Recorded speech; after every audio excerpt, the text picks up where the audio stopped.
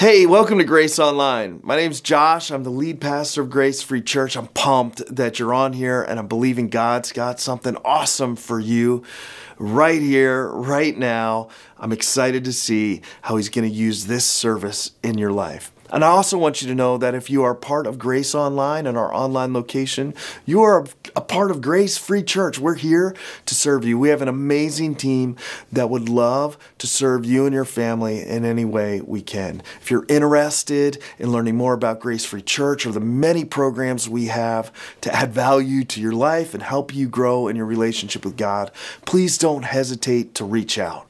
And by the way, if you're watching this on YouTube, jump over to gracefreechurch.live to get the full Grace Free online experience. On this page, you're going to find links to learn more about the kids programming. We have an amazing online kids location. Just click the kids link and it'll take you to an absolutely incredible online experience for your kids. Don't forget to hit the connect link. The Connect link will allow you to kind of give us just a little bit of information about you so that you don't miss out on any of the really amazing things we have going on at Grace Free Church. Through that Connect link, it's the main way we communicate with you to let you know what's going on, changes in our ministry, new groups, exciting kids programs, fun things like our amazing Christmas Eve or Easter programs. You just want to be connected with us, so hit the connect button and don't miss out on anything. We're about to get started with our worship service, and there's going to be some singing. We'll have an incredible message for you following the singing, and some really cool stuff to end up the service. I really hope you stick through this whole service. I'm believing God's got something amazing for you, and I'm excited you're here. Let's worship together.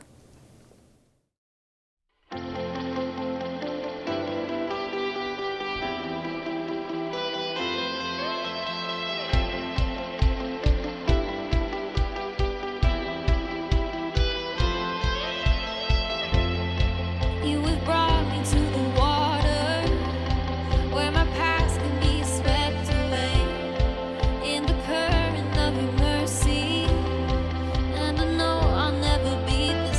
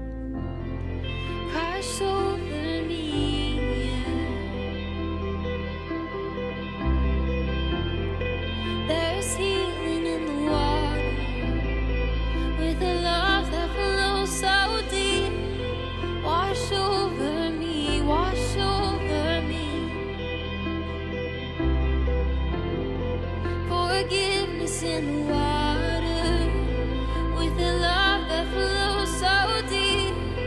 Wash over me, wash over me. Salvation in the water with a love that flows so deep. Wash over me, wash over me.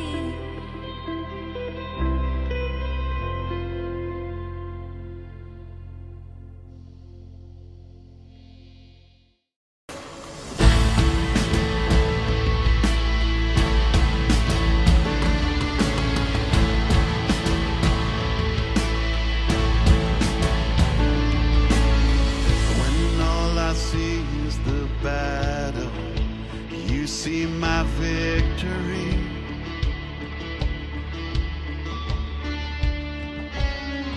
When all I see is the mountain, you see a mountain move. And as I walk through the shadow, your love surrounds me.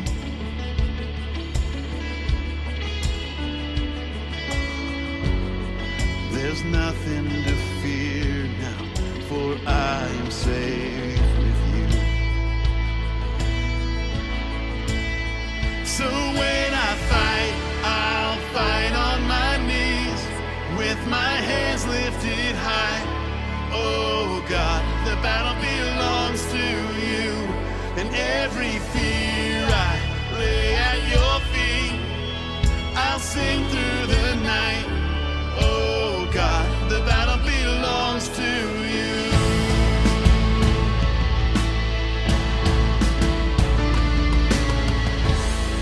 And if you are for me, who can be against me? Yeah. For Jesus, there's nothing impossible.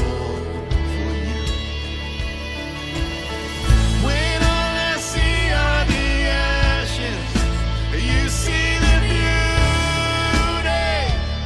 thank you God. When all I see is a cross, God, you see the empty tomb. So when I fight, I'll fight on my knees, with my hands lifted high. Oh God, the battle belongs to you, and every fear I lay at your feet. I'll sing through the night. Oh God, the battle belongs to you. Almighty fortress, you go before us. Nothing can stand against the power of our God. You shine in the shadows, you win every battle. Nothing can stand against the power of our God. An almighty fortress, you go before us. Nothing can stand against the power of our God. You shine in the shadows, you win every battle. Nothing can stand against the power of our God. An almighty fortress, you go before us. Nothing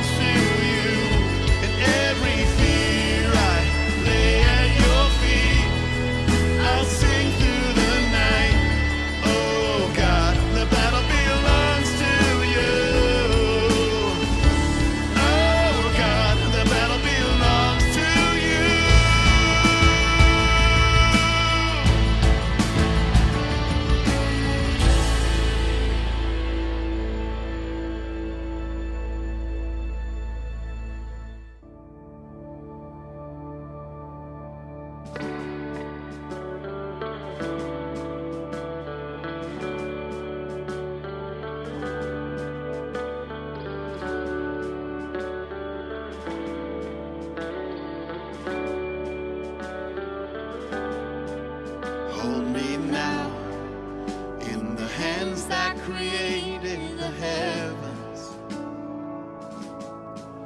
Find me now, where the grace runs as deep as your scars.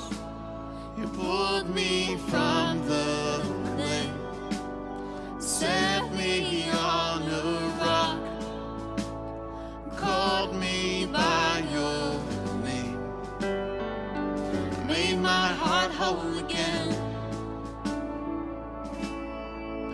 Lifted up, and my knees know it's all for your glory, that I might stand with more reasons to sing than to fear. You pulled me from the clay, set me on a rock, called me by your name, made my heart whole again. So here I stand, high in surrender. I need you now. Hold my heart now and forever. My soul cries out. Once I was broken, but you love my whole heart through. Sin has no hold on me, 'cause your grace wants me now. And that grace owns the ground where the grave did, where all my shame remains, left for dead in your way. You crashed those age-old gates, you left no stone unturned, stepped out of that grave, shouldered me all the way. So here I stand, high in surrender. I need you now. Hold my heart now and forever. My soul cries out. Once I was broken, but you love my whole heart through.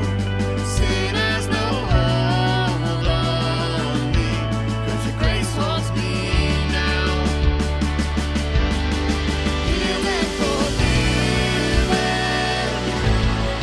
Look where my chains are now. Death has no hold on me, 'cause your grace wants that crown. And your grace wants me now. Your grace wants me now. Your grace wants me now. Your grace wants me now.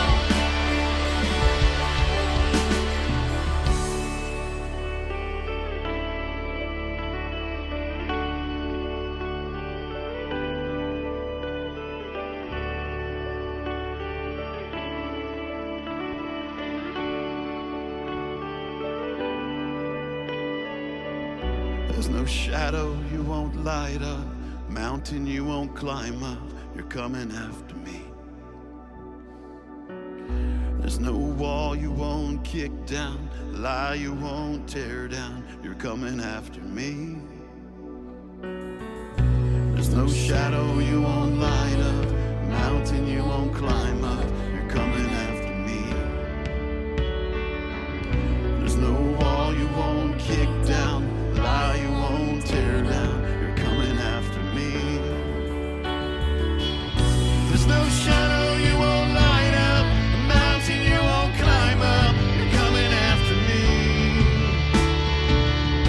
There's no wall you won't kick down, lie you won't tear down. You're coming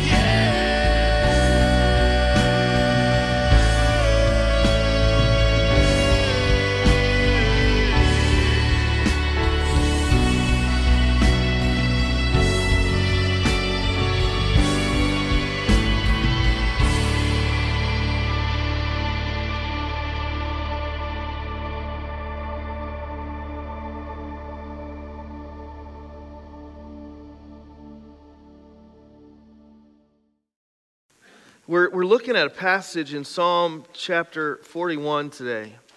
Now, we are in our series called Happy Is, and we've been looking at different ways in which Scripture tells us that happiness is ours. So we started this off in Psalm chapter 1, and we talked about what that word blessed means, that it actually means happy is, and in the Hebrew, and how people hesitate to use that definition, the actual definition of the word, because our idea of happy is so diluted these days.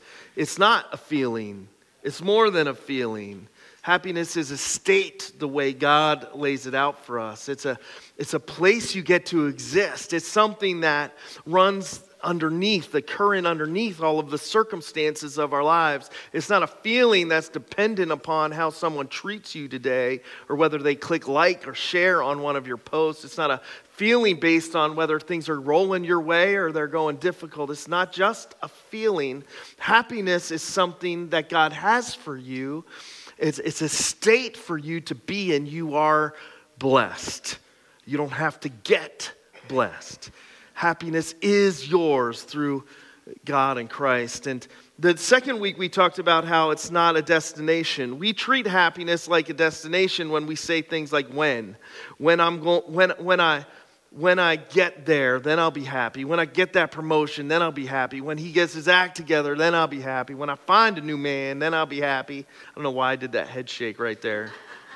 I feel like it added a little sass to it. It's not a destination. If it was a destination, you would barely ever be happy. You'd win the Super Bowl one day and you'd have a great day, and then the next day the Super Bowl's over. You're going back to work. Everybody's mad at you for whatever because they hate the Eagles. I don't know, but if happiness was a destination, your time at happy would be short-lived. Thank God it's not a destination. It's something that God has for you for the journey. And we looked in another psalm that week, and today I want to talk to you about the path is backwards. That's the title of today's message. The path is backwards. And we're going to look into a book, one of the last psalms David wrote, Psalm under inspiration of the Holy Spirit, Psalm 41. If you have your Bibles, you want to flip there. If you don't have a Bible, we'd love to give you one. You want to use your phone, that's cool too. You ever notice that you can have something but not experience it? You can have something right there, but never really experience it. You ever notice how that's true about life? You can have Amazon Prime and still, because you're trying to save a buck, pick the thing that's shipping from China and it's going to take 3 months to get here. There's probably somebody in this room still waiting for a Christmas present because someone had Amazon Prime, but they didn't experience it. They just shipped it from overseas and it's stuck in the middle of the ocean somewhere. You can have an amazing wife. All the women are going to love this one. Maybe I shouldn't get ahead of myself. I don't know if anybody's going to love this one. You can have an amazing wife and never experience her because you're playing Call of Duty every night. You know what I'm saying? You can have a great job but not experience it because you're too focused on the whatever, the problems, the issues. You can have something but not really experience it. And I think this is an issue in Christianity. You see, I think in our Western idea of Christianity, and this is why I think so many young people walk away from the faith, so many people leave the church and it takes forever for them to come back. And maybe that's you. And if it is you, welcome back. This is a place made for you. It's not made for those people that, this is a place that is for you no matter where you are on your journey, no matter what your past church experience is, even if you don't have any. But I think that one of the biggest issues for people is they may know about God. They may have heard about Jesus. They may know the story of the cross and the empty tomb, but they haven't actually experienced what it means to walk in relationship with that Jesus. You can know theology, but never have it hit your heart. You can come Sunday mornings and cry tears at the wonderful songs and, get all excited or upset about what the preacher's wearing, listen to the message, but never actually have it impact your life. No wonder there's so many people that think Christianity is empty and that church is a waste. I can't blame them. You see, I'm not interested in just knowing about Jesus. I want to know what it's like to walk in that faith. I need him in the nitty-gritty, the real deal trouble of life. I need it to be real. I don't need an intellectual agreement with a statement. I want a faith lived out of my heart. Happiness is something that is easy to talk about in theory. Happiness is something that's easy to talk about when it comes to theology. It's hard to experience. And I don't know where you're at, but I'm not interested in just knowing the promises of God. I want to live in them. I'm not interested in just knowing what the Bible says about happiness. I'm interested in knowing it, but I want it to affect my heart and my life. I want to experience it. I don't want to treat God like Amazon Prime. I don't want to treat God like I got a Call of Duty game I got to play that's too important right now. I don't want to just theoretically and theologically know what I'm supposed to know. I want to have it affect my heart. I want to experience the blessing of my faith. I want to experience what it means when God says he has more for us than we could have imagined, more than we thought of praying for. There's a lot of people that I think the disconnect in their walk is because they know some stuff about God, but they actually haven't ever experienced him. And we're going to talk about happiness in a second, but can I just say this? Like, if that's you, why not just take it to the next level? It's good in theory, but it's absolutely world-changing, heart-changing when you actually make it your own and start to live in it. Now, here's another disclaimer about this passage. What Psalm 41 is going to give us is one way, and it's not the only way, it's one way to start to experience this happiness, this blessing God has for us in real life, in real time. How to take our idea of happiness and change it from a theological concept or a psychosocial idea into an actual experience in life. Now, it's a simple step that I really struggle with. In fact, when I was coming up with the lesson for this, I was studying it, I was like, okay, how do I preach a whole sermon on this? It's so simple, but it's so hard. It's almost too easy, yet I don't do it. The path is backwards. You see, if we're being really honest about how we think we get more happiness, for all of us, even for those who have been going to church since Noah sailed the ark, we would all still answer in ways that are about us. Well, I love, and I don't want to step too close on anybody's toes, but I love that worship song because it just makes me feel so good. I love that. That relationship with that person is so important because of how it makes me feel. We set our path to happiness in a self-focused, self-central way, but the path to happiness, to experiencing the blessing that God has for you, is backwards to the way we normally think. It's less about I, more about us. It's less about me and more about others. To truly experience happiness, I have to unplug the selfish, self-focused part of my heart and actually learn to live. You ready for this? World-changing, mind-blowing, not that inspiring.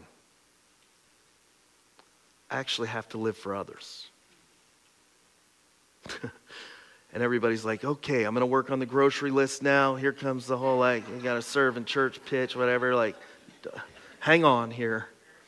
Because at the end of this message, I think there's 5. I pulled 5. You could pull many, many more. What I love about Scripture is the Holy Spirit speaks to us in different ways through His words. And I pulled 5 things at the end of this that I think are important relational lessons. No matter what relationship you apply them to, these things pull weight. They will make an actual, real difference in every relationship. They'll make a difference in your relationship with your spouse. They'll make a difference in your relationship with your bestie. They'll make a difference in your relationship with your grandkids, with your mother-in-law, all of the people. All of the people. But most importantly, when we apply them the way David encourages us to apply them, the impact of those things are just exponential.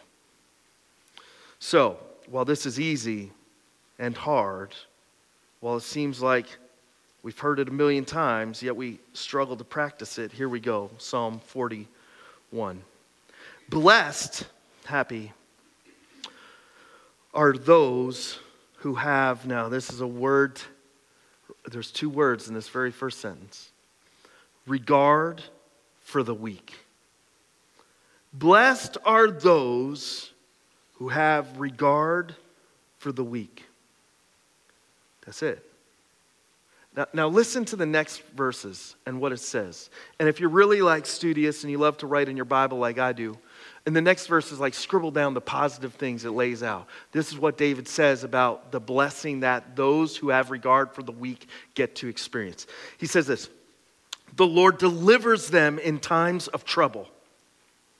The Lord protects and preserves them. They are counted among the blessed in the land. He does not give them over to the desires of their foes. The Lord sustains them on their sickbed and restores them from their bed of illness. Now, before I go on, can I just say that you entered a space that has lived in this blessing over the last 2 years. I'm not bragging, I'm just saying, like, I didn't even read Psalm 41 before any of this craziness went down around us in these last couple of years. But this church has always been a church that has had regard for the weak. We have things like Gifts of Grace where we give lots of money to help people that hit unpredictable and unplannable circumstances that pop up in life that threaten them and their family and their health and their wealth and all that stuff. We have this huge fund we use to help people. We have Shepherd's Table, which feeds people every month, both here in Cressona and Tremont. Like, we think it's a big deal that we exist to help people, right? And it just occurred to me that when we're sitting in meetings saying, I don't know how we're doing good financially as a church. All this things still, we've had our hiccups, but things are going. Like, we planted a campus in the middle of a pandemic, you know? Do you know why? Not because Josh picks cool outfits out. It's because God is looking for His children to have regard for the weak. And when He sees it, He blesses. Now, let me continue here because the rest of this is important too. And I don't want to talk about me. I don't want to talk about church. He says, David says, I said, now he's on his sick bed. Many people think that this might be the time where he's not going to make it, like his deathbed kind of thing. It's one of the last Psalms we think that David wrote, if not the last Psalm, right? So he goes on and he says this. If you've ever been beat up by life, by the way, you ever had a relationship blow up, a friend stab you in the back, you're not alone. Listen to this. When one of the, I have said, have mercy on me, Lord, heal me, for I've sinned against you. My enemies say of me in malice, when will he die and his name perish? When one of them comes to see me, he speaks falsely, while his heart gathers slander. Then he goes around and spreads it around.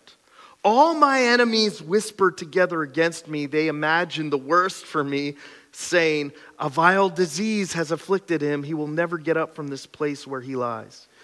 Even my close friend, someone I trusted, One who shared my bread has turned against me.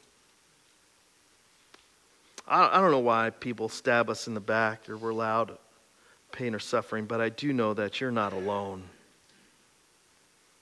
You're not alone. But may you, Lord, have mercy on me. Raise me up that I may repay them. I know that you are pleased with me, for my enemy does not triumph over me. Because of my integrity, you uphold me and set me in your presence forever. Praise be to the Lord, the God of Israel, from everlasting to everlasting. Amen and amen. God's looking for his children to care and to show they care in how they live. The path is backwards. It's not about me and what I get out of the situation or what I get out of a relationship. It's not even about how it makes me feel. The true path to happiness comes when we set ourselves aside and we show regard for others. It's a theme that's all throughout Scripture. Just real quick, it's one that in James chapter 1, this is how this same idea is said, in case you're wondering if it was just a David thing or is it in the New Testament too. James 1:27 says, pure and undefiled religion before God our Father is this, to care for the orphans and widows in their distress and to keep oneself from being polluted by the ways of the world. In Romans chapter 15, after a whole chapter of talking about how our attitude should be with those who are weaker than us, right? So any Giants fans, this would apply to, In Romans chapter 15, it says this. It says, those who are strong ought to bear with the shortcomings of the weak. Do you see that a lot these days? I don't see any billboards saying that. I haven't seen any ads on TV hinting at this idea. It seems like it's becoming more and more of the opposite. Those who are strong ought to criticize the weak. Those who are strong ought to share their opinions louder than the weak. Those who are strong ought to bully up and chest up to those who are weak. Those who are strong ought to lecture the weak. It seems like there's a lot of that going on, but how much of this bearing with the shortcomings of the weak do we see? It goes on to say, not to please ourselves, each of us should please his neighbor for his good to build them up. For the neighbor's good to build them up. What's backwards about this is a life where you actually live it for others is so much more fulfilling than a life lived for self. A life lived for self, the happiness will be there, but it'll always be fleeting. It'll always be hard to gather. It'll be even harder to hold on to. But a life lived for others on this backward path to experiencing happiness is one where you get to find joy in hidden places. You get to experience happiness in unexpected ways. It surprises you when you're not expecting it. I don't want to reap more selfishness.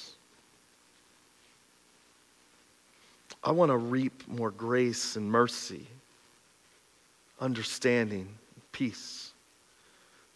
So I'm going to sow it.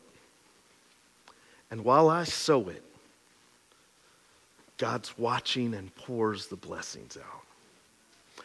This lawyer came up to Jesus and said, what's the most important thing? How do I get to heaven? In Luke chapter 10. And what must I do to inherit eternal life? And Jesus said, what's written? The guy says, love the Lord your God with all your heart, soul, and strength, and with all your mind, and love your neighbor as yourself. Got the first two, the most two, the things that Jesus said, everything else hangs on. He got those right. Yet something wasn't connecting with him. He wanted out of this easy answer. So he Jesus said, you answer correctly, do this and you'll live. But he wanted to justify himself, so he asked, who's my neighbor? And Jesus told him a story that you might find familiar. It's called the story of the Good Samaritan. He tells this parable to all of these listeners about this guy who got beat up on his journey. It's a very difficult road in life, not much different than the difficult roads we find ourselves on. It was full of traps and full of enemies and full of people that would rather see us beat down than lifted up.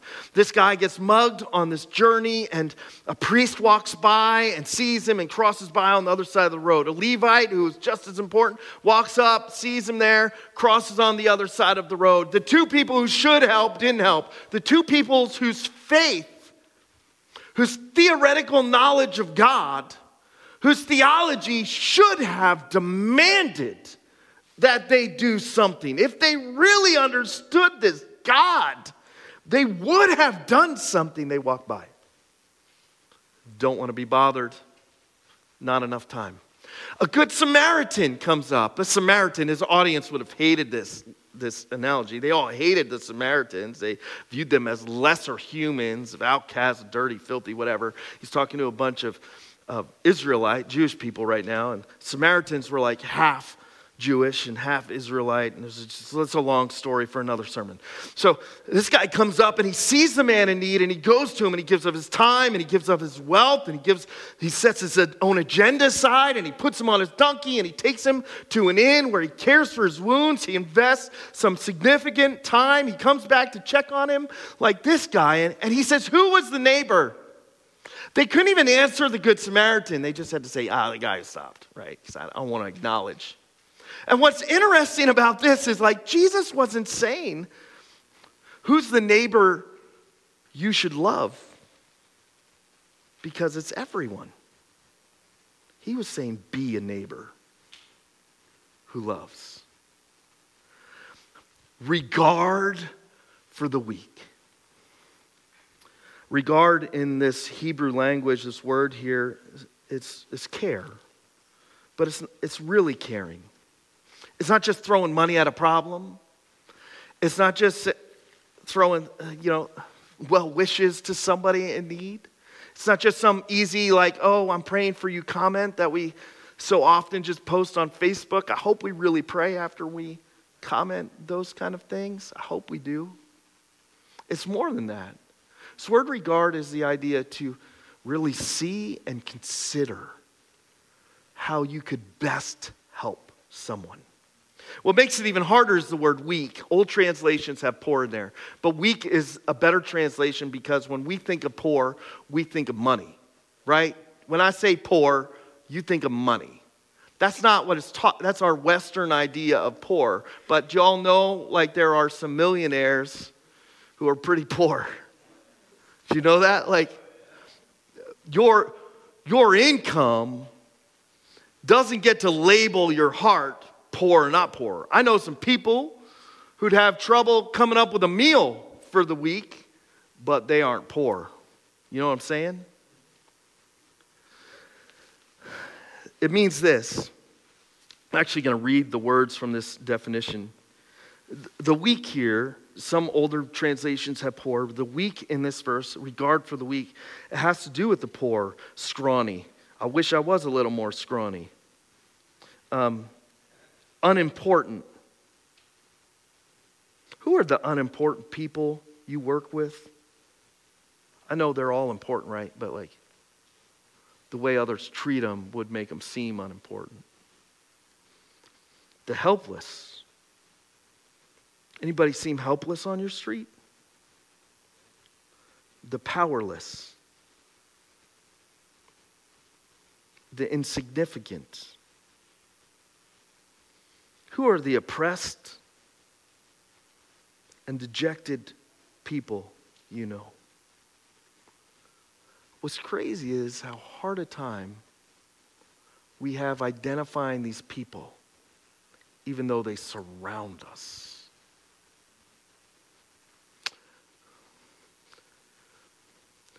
This hard couple of years has affected people deeply, even though you can't see it. Depression is skyrocketing, along with domestic abuse and addiction. untethered and unrestrained, just ripping through everything. Suicides are up. Anxiety's up. I don't know if anybody knows how to Google a study on how many prescriptions go out, but I bet you could easily find how those kind of prescriptions for those kind of meds to help people cope are probably through the roof. Here's my 5 things from this passage. First, don't miss out on the blessing because you're so self-focused. Here's why I have trouble identifying the people who are struggling around me. It's because I'm too busy looking at myself. It's easy to be self-focused. It's hard to see others for who they are and what they're really going through. Don't miss out on the blessing because you're too self-focused. Listen, when the answer is quick off of my tongue to say I'm too busy, or what I'm doing is too important, or I don't have time for this, I can't help, I'm not good enough, I don't know what to do, maybe somebody else can figure out how to help them, I got bigger fish to fry, I got more important things to do. When I'm starting to talk like that, when those are the reasons that roll out of my mouth, first, you know what that says about me? Ashamedly.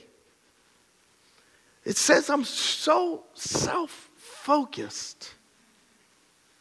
Maybe I am busy, but I'm less busy than I make it out to be. Sometimes I create busyness just for myself to say I'm busy. Here's what's dangerous about this.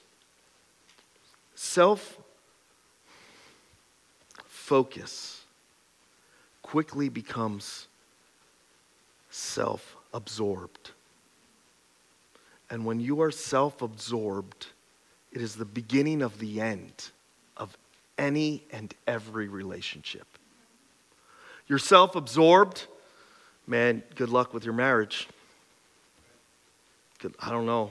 You'll probably be in one of our offices in like a year trying to figure out how to put the pieces back together. You're self-absorbed. Your faith is going to struggle. Your God is going to be something you can fit in your back pocket, not an actual real God who has the keys to life for you. When you're self-absorbed, it's the beginning of the end. So here's lesson number 1 that I wrote down for me.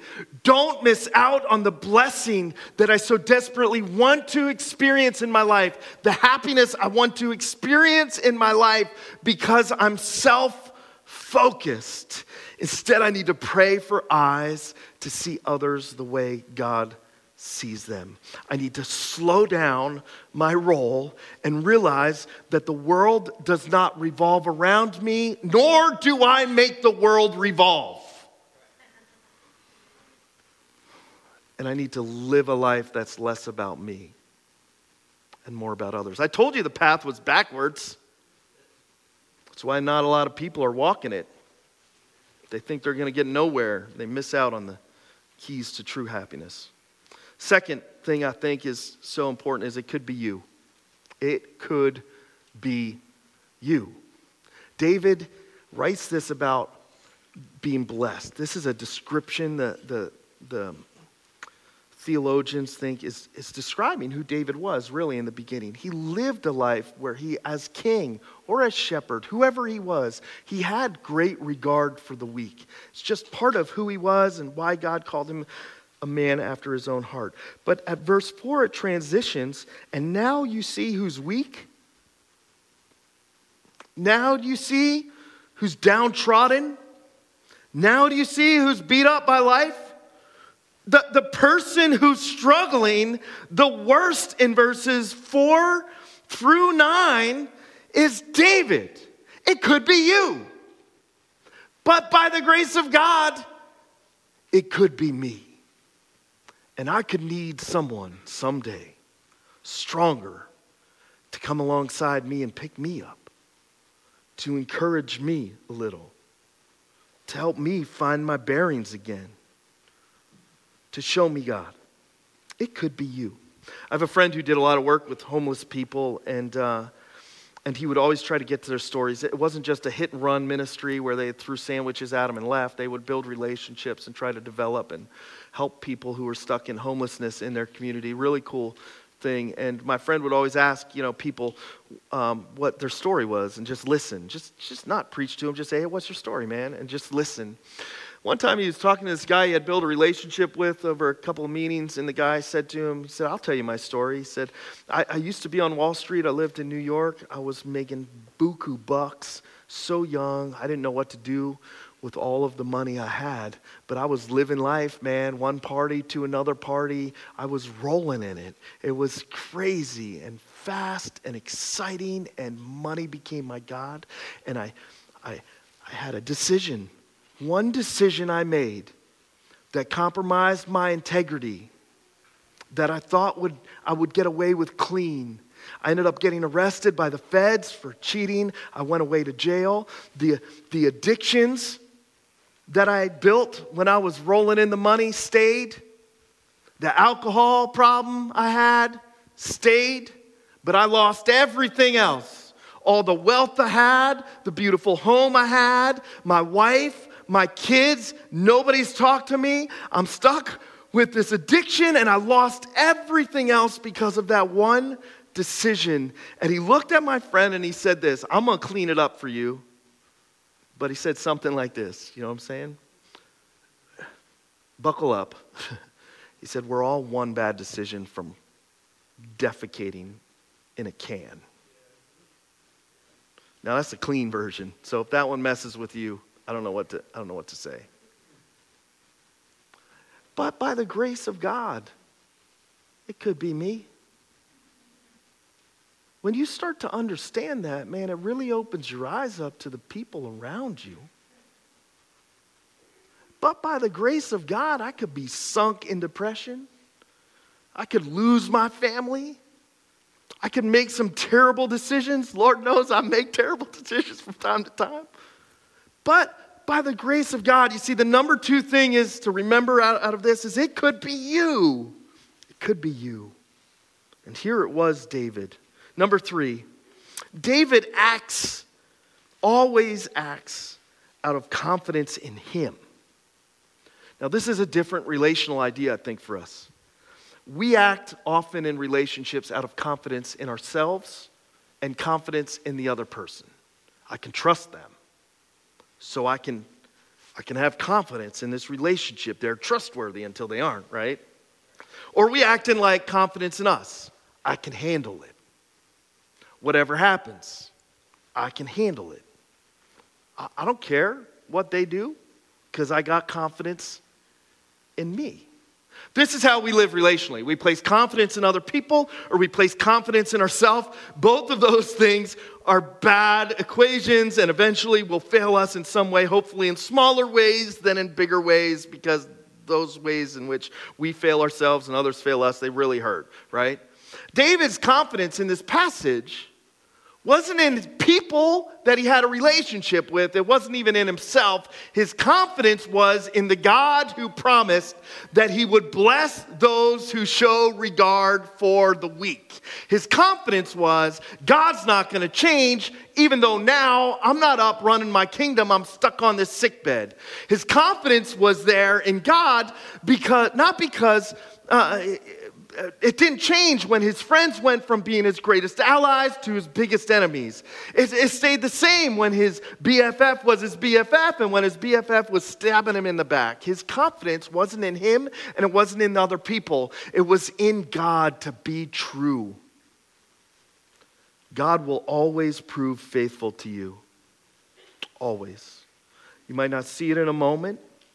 You might not understand what he's doing, how he's working in your circumstances.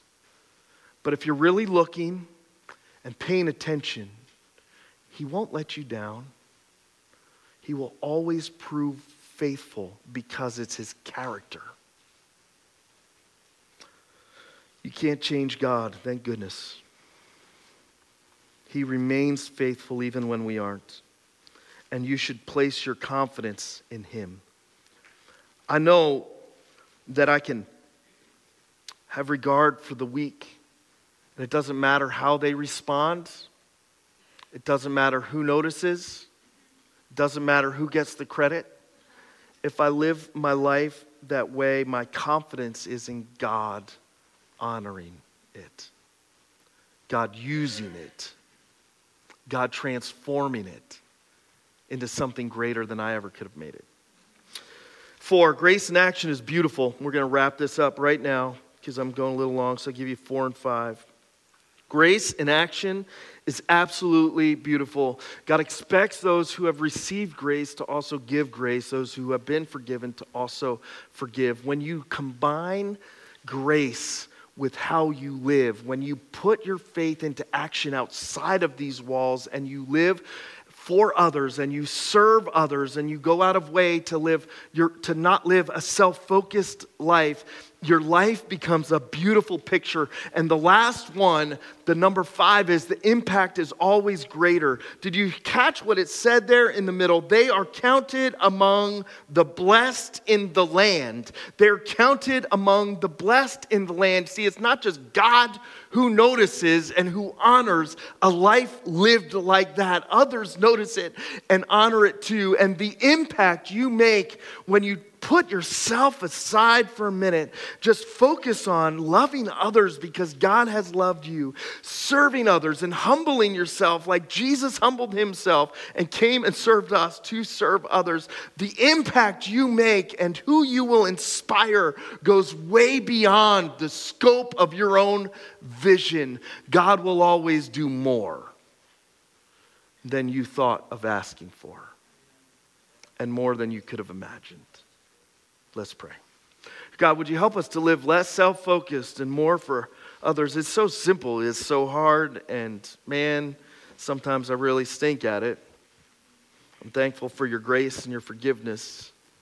Such a simple concept. Maybe not even that inspiring, but so important in your kingdom. So would you help us to have the courage to live lives that are less self-focused and more focused on you and the people you put around us. We admit that we have been blind to what people are really going through. We've been less empathetic than we should be. We haven't been paying attention. We've been distracted. But yet you place all these people in our lives so that we can lift them up and encourage them, help them see more of you. So I pray that this week we'd have eyes like your eyes. We'd see people like you see people. We want to not just know what it means to be happy, but we want to experience it. And I know the backward path is one that we find difficult to walk, but that's just because we've been walking the other way so long. Would you help us each take a little step on this backward path and putting others before ourselves? Some of us need to start that in our homes. Some of us need to start that in our workplaces, in our schools. We want to be open to how you want to use us this week. Give us courage to follow you and help us to place our confidence in you. In Jesus' name, amen. Good morning, Grace family and friends. We are so glad you have joined us to worship at our online campus. I want to take a moment and talk a bit about why we as a church encourage giving. Did you know that giving is considered an act of worship? It's true. Paul addressed the Philippian church on this very thing. In Ephesians 4:18-19, Paul states, "I have received full payment and have more than enough. I am amply supplied now that I have received from Epaphroditus the gifts you sent. They are a fragrant offering, an acceptable sacrifice, pleasing to God." Paul, of course, is referring to their offerings here. Paul continues, "And my God will meet all your needs according to the riches of his glory in Christ Jesus." Paul used these gifts to further the mission of spreading the good news of Jesus Christ. And just like Paul, our mission at Grace Free Church is to share this good news throughout Schuylkill County. We want you to be a part of this mission as well. By partnering with us, we can reach the people of Schuylkill County. In fact, we can't do it without you. You may be thinking, how do I partner with Grace Free Church? Well, one way is through giving. We made this partnership process very simple. In fact, we have several methods to assist you in joining this mission. You can mail your gift to the church. You can text your gift to 570-528-2060, or you can give online by clicking the Give Online button on this page. The Give Online button also has a recurring giving option, which is a great way to schedule your gift giving. We appreciate you and are excited to see what God has in store for this church. When the best of me is barely breathing, when I'm not somebody I believe in, hold on to me. When I miss the light the night has stolen, when I'm slamming all the doors you've opened, hold on to me. Hold on to me. Hold on to me when it's too dark to see. When I am sure I have reached the end. Hold on to me when I forget I need you. When I let go, hold me again. When I don't feel like I'm worth defending. When I'm tired of all my pretending. Hold on to me. When I start to break in desperation, underneath the weight of expectation, hold on to me.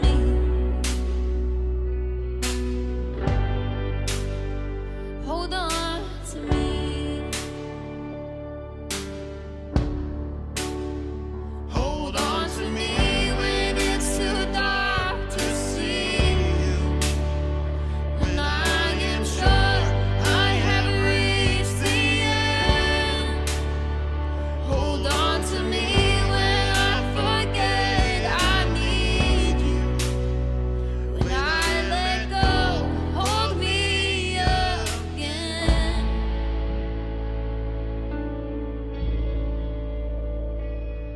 I can stand here in your arms forever, 'cause I know nobody loves me better. Hold on to me. Hold on to me.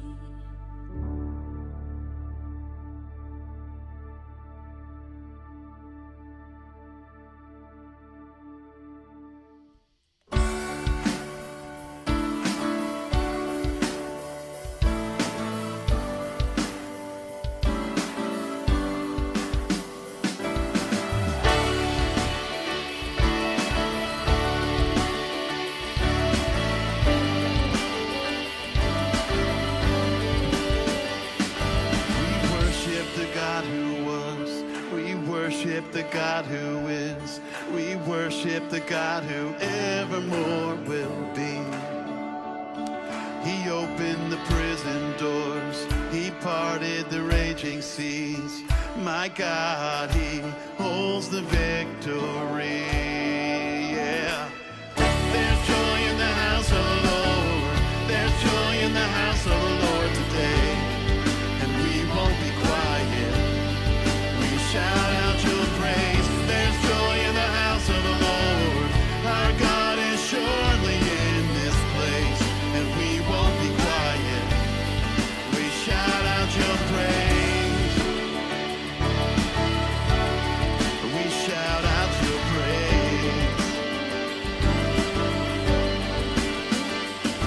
We sing to the God who heals. We sing to the God who saves. We sing to the God who always makes a way. up on that cross and he rose up from that grave. My God, still rolling stones away. There's joy in the house of the Lord. There's joy in the house of the Lord today. And we won't be quiet. We shout out your praise. There's joy in the house of the Lord. Our God is surely in this place. We won't be quiet. We shout out your praise. We were the beggars, now we're royalty. We were the prisoners, now we're running free. We are forgiven, accepted, redeemed by his grace. Let the house of the Lord sing praise. 'Cause we were the beggars, now we're royalty. We were the prisoners, now we're running free. We are forgiven, accepted, redeemed by his grace. Let the house of the Lord sing praise. There's joy in the house of the Lord. There's joy in the house of the Lord today. And we won't be quiet. We shout out your praise. There's joy in the house of the Lord. Our God is surely in this place. And we won't be quiet. We shout out your praise. There's joy in the house of the Lord. There's joy in the house of the Lord.